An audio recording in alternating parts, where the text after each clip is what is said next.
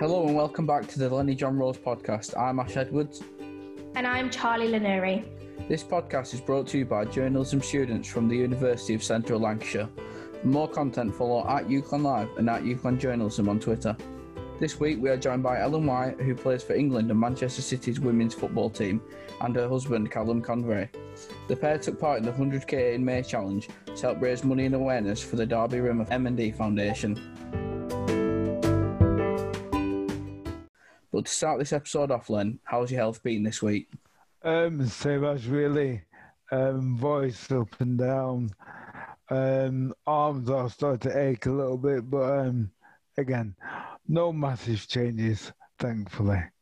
So, Ellen and Callum, a huge congratulations to you both for your 100k May challenge. How did you find it, and how much did you guys end up raising? Hi, thank you for having us on your podcast. Obviously, I think we were really excited to do something to raise awareness of motor neurons disease and the Darby Rimmer Foundation. So, we're really keen to support that.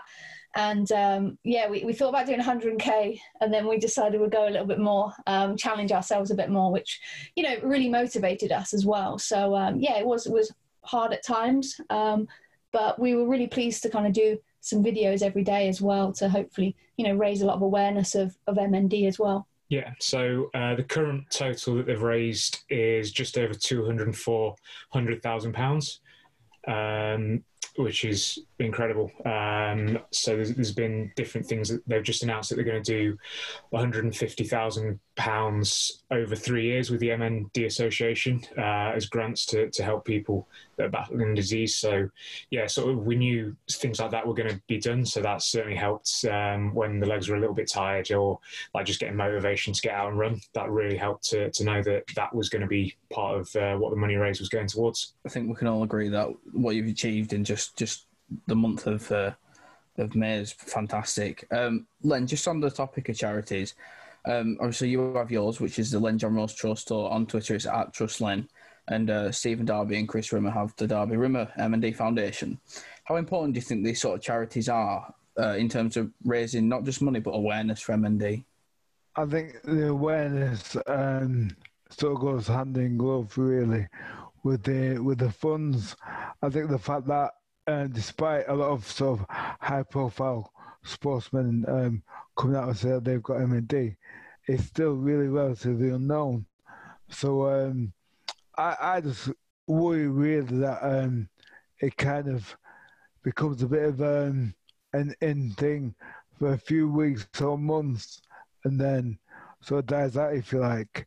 I think that what the guys are doing is amazing, and really sort of bringing MND to the fore.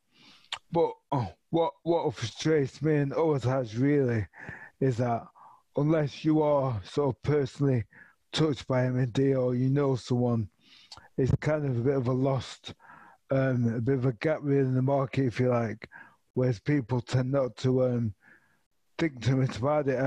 I get that you don't know what you don't know, but unless you see what it's like for someone else to live with it, or you live with it yourself, I don't really think that is at the forefront of many people's minds.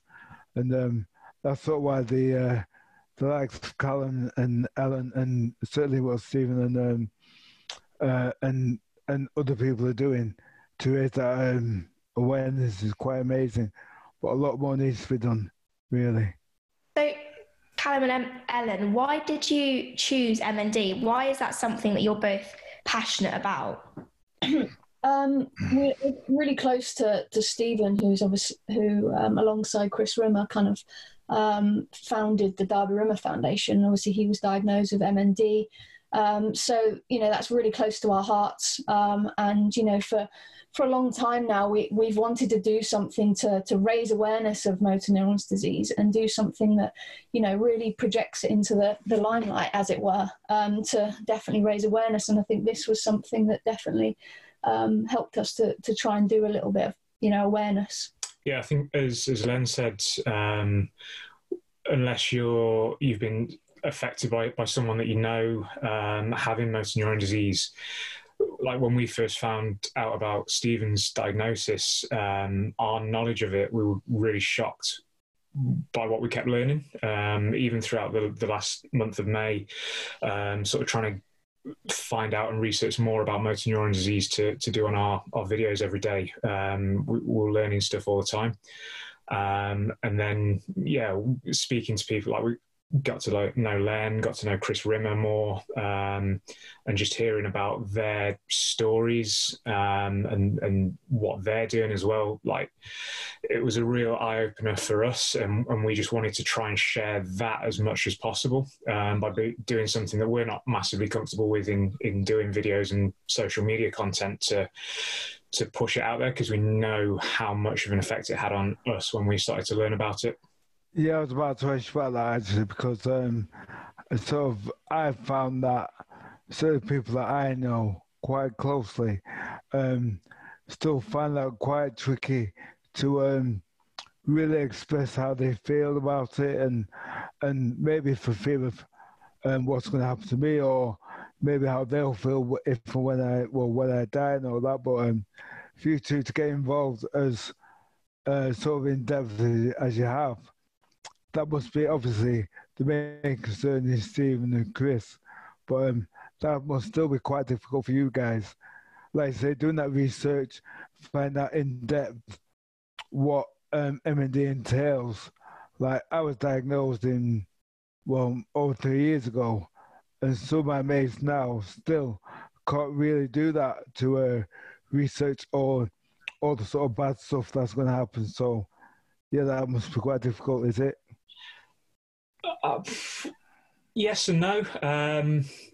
I think obviously because we've got the connection with Stephen, and obviously we talk with him and Steph quite a lot, he's really open, which then means that when we've spoken with him about it, we just speak about it. And certainly then, you know, talking with yourself, Len, and talking with Chris, both been really open, and obviously, like you said, how much having a positive mental attitude has, and that's the same with Chris and Stephen. They've both said how much of an effect that has on them, and I think because of people like yourself and that attitude, that means that when we speak about it, it's not difficult, because you're just speaking to someone you're just laying everything out on the table. I don't know, would you say any different?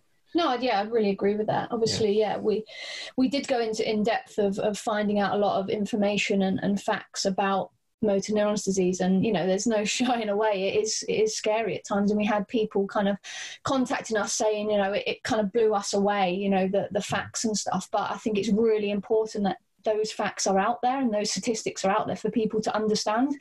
Yeah. And like Callum said, you know, we are able to have, you know, open conversations. And for us, we felt really honoured that we were able to kind of tell your story, Len, and about you and Chris and Stephen. And we felt really honoured to be able to do that and help raise awareness of MND. Yeah, fantastic. Absolutely great. For someone like yourself, Ellen, you know, someone who's kind of, you know, in the media eye, being a footballer, and sort of raising awareness for something like that. And obviously recently we've seen Marcus Rashford, you know, doing what he's done with everything, really. You know, using his sort of status to good use, and yourself doing that as well. What are your thoughts on kind of what he's done and how important it is on stuff you've done as well? I think it's absolutely incredible what Marcus Rashford kind of has done and made the kind of government make a U-turn. And, you know, he's used social media so well to help raise awareness and raise public awareness about everything. And I think, you know, for me doing the 100K in May and raising awareness of MND, obviously, I don't want to say, but trying to use that social kind of platform to be able to reach more people and doing it in the right way. And that's why, you know, Callum came up with the idea of doing the videos, you know, every day and trying to get those facts in, telling people stories and using kind of my social platform to try and raise awareness. And I think that's really important for me and for Callum to do that and to use it in the right way. Do you think sometimes, you know, footballers can make headlines, usually for, you know, maybe not necessarily the best of things? Do you think campaigns like this can help change the image of football altogether? Yeah, potentially. What Marcus Rashford's done has definitely changed a lot of people's perception on footballers and what kind of greatness he's achieved through his social platform, and also speaking publicly on, the BBC Breakfast and BBC and across those kind of national television. So I think it is important for footballers to use, the social platform they have in a good way. And, definitely that's, a reason why, me and Callum wanted to be able to help raise awareness of motor neurons disease in a really positive, not a positive way, but using, the platform to be able to raise awareness as much as we could, really. And do you guys think that because of what Rashford's done, do you think other players will be encouraged to take part in more high-profile campaigns like we've just seen? I think so, potentially, yeah. I think there's a lot that goes on behind the scenes that the public don't get to know about within football. And I think there is now, maybe more than ever, an opportunity for players to, they've got a massive platform in Twitter and Instagram that maybe like Len didn't have when he was playing. I just think it's really important. There is so many things that do happen behind the scenes that, we're maybe not aware of. But I think Marcus Rashford putting that in the forefront and really making that big U-turn for the government, I think, footballers will maybe, really take a look at what charities they can support, how they can raise awareness of certain things that are going on within the UK. And I think that is a really positive message. And hopefully, a lot more people, footballers, sports people that have social platforms can use that in a really positive way. And definitely, I was really proud to be able to support, the 100K Mate Challenge for the Darby Rimmer Foundation. But not only that, raise awareness for MND and also share, stories as well. And I think that was really positively met. And we did get some really lovely message and, loads of people donating. And that was really kind of lovely for us. And we felt really privileged to be able to do that. Len, what do you think on what Rashford's done? Do you think he's going to sort of maybe encourage a few others who've been a bit hesitant to get more involved? Do you think people are most likely to now join in and help, with fights with things that are important? I think, as the guy said, football has probably done a lot more than people realise. I think more than anything, what it's done is kind of humanised him. So whereas people see him as just a footballer, now they realise actually that is an actual person with thoughts and feelings. A lot of them do. We talk about the bad things that they do. We've got to remember that they are just people. So they will make mistakes, as everyone else does. Being in the public eye means that they've got to be more careful, but they are still going to make mistakes. But like I said, it humanises them. And it's kind of endeared people to him, really, because of what he's done.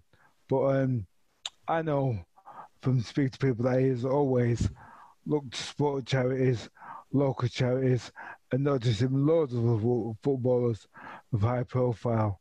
So, it's great what he's done. And let's hope that more people can take that lead. Definitely. I think as well. So with the return of football, have you guys been on the side of putting the fake noise on, or do you just watch it in silence? You can hear, the people kicking the ball. Which do you guys prefer? I think a bit of both.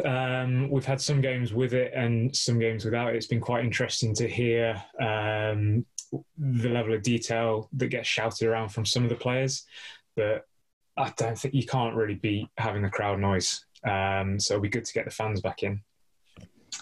Yeah, I think we've had a mixture. We're big fans of German football. So obviously that was the first kind of football that came to the forefront, and we were able to watch it. So we did have the crowd noise to start with that, and then obviously the Premier League started, and we were quite interested to see what it would be like without the crowd noise. And yeah, like Callum says, you get the detail, the shouting. I bet goalies have probably lowered their tone or their projection of their voices a little bit, because I know that they do definitely scream a bit more.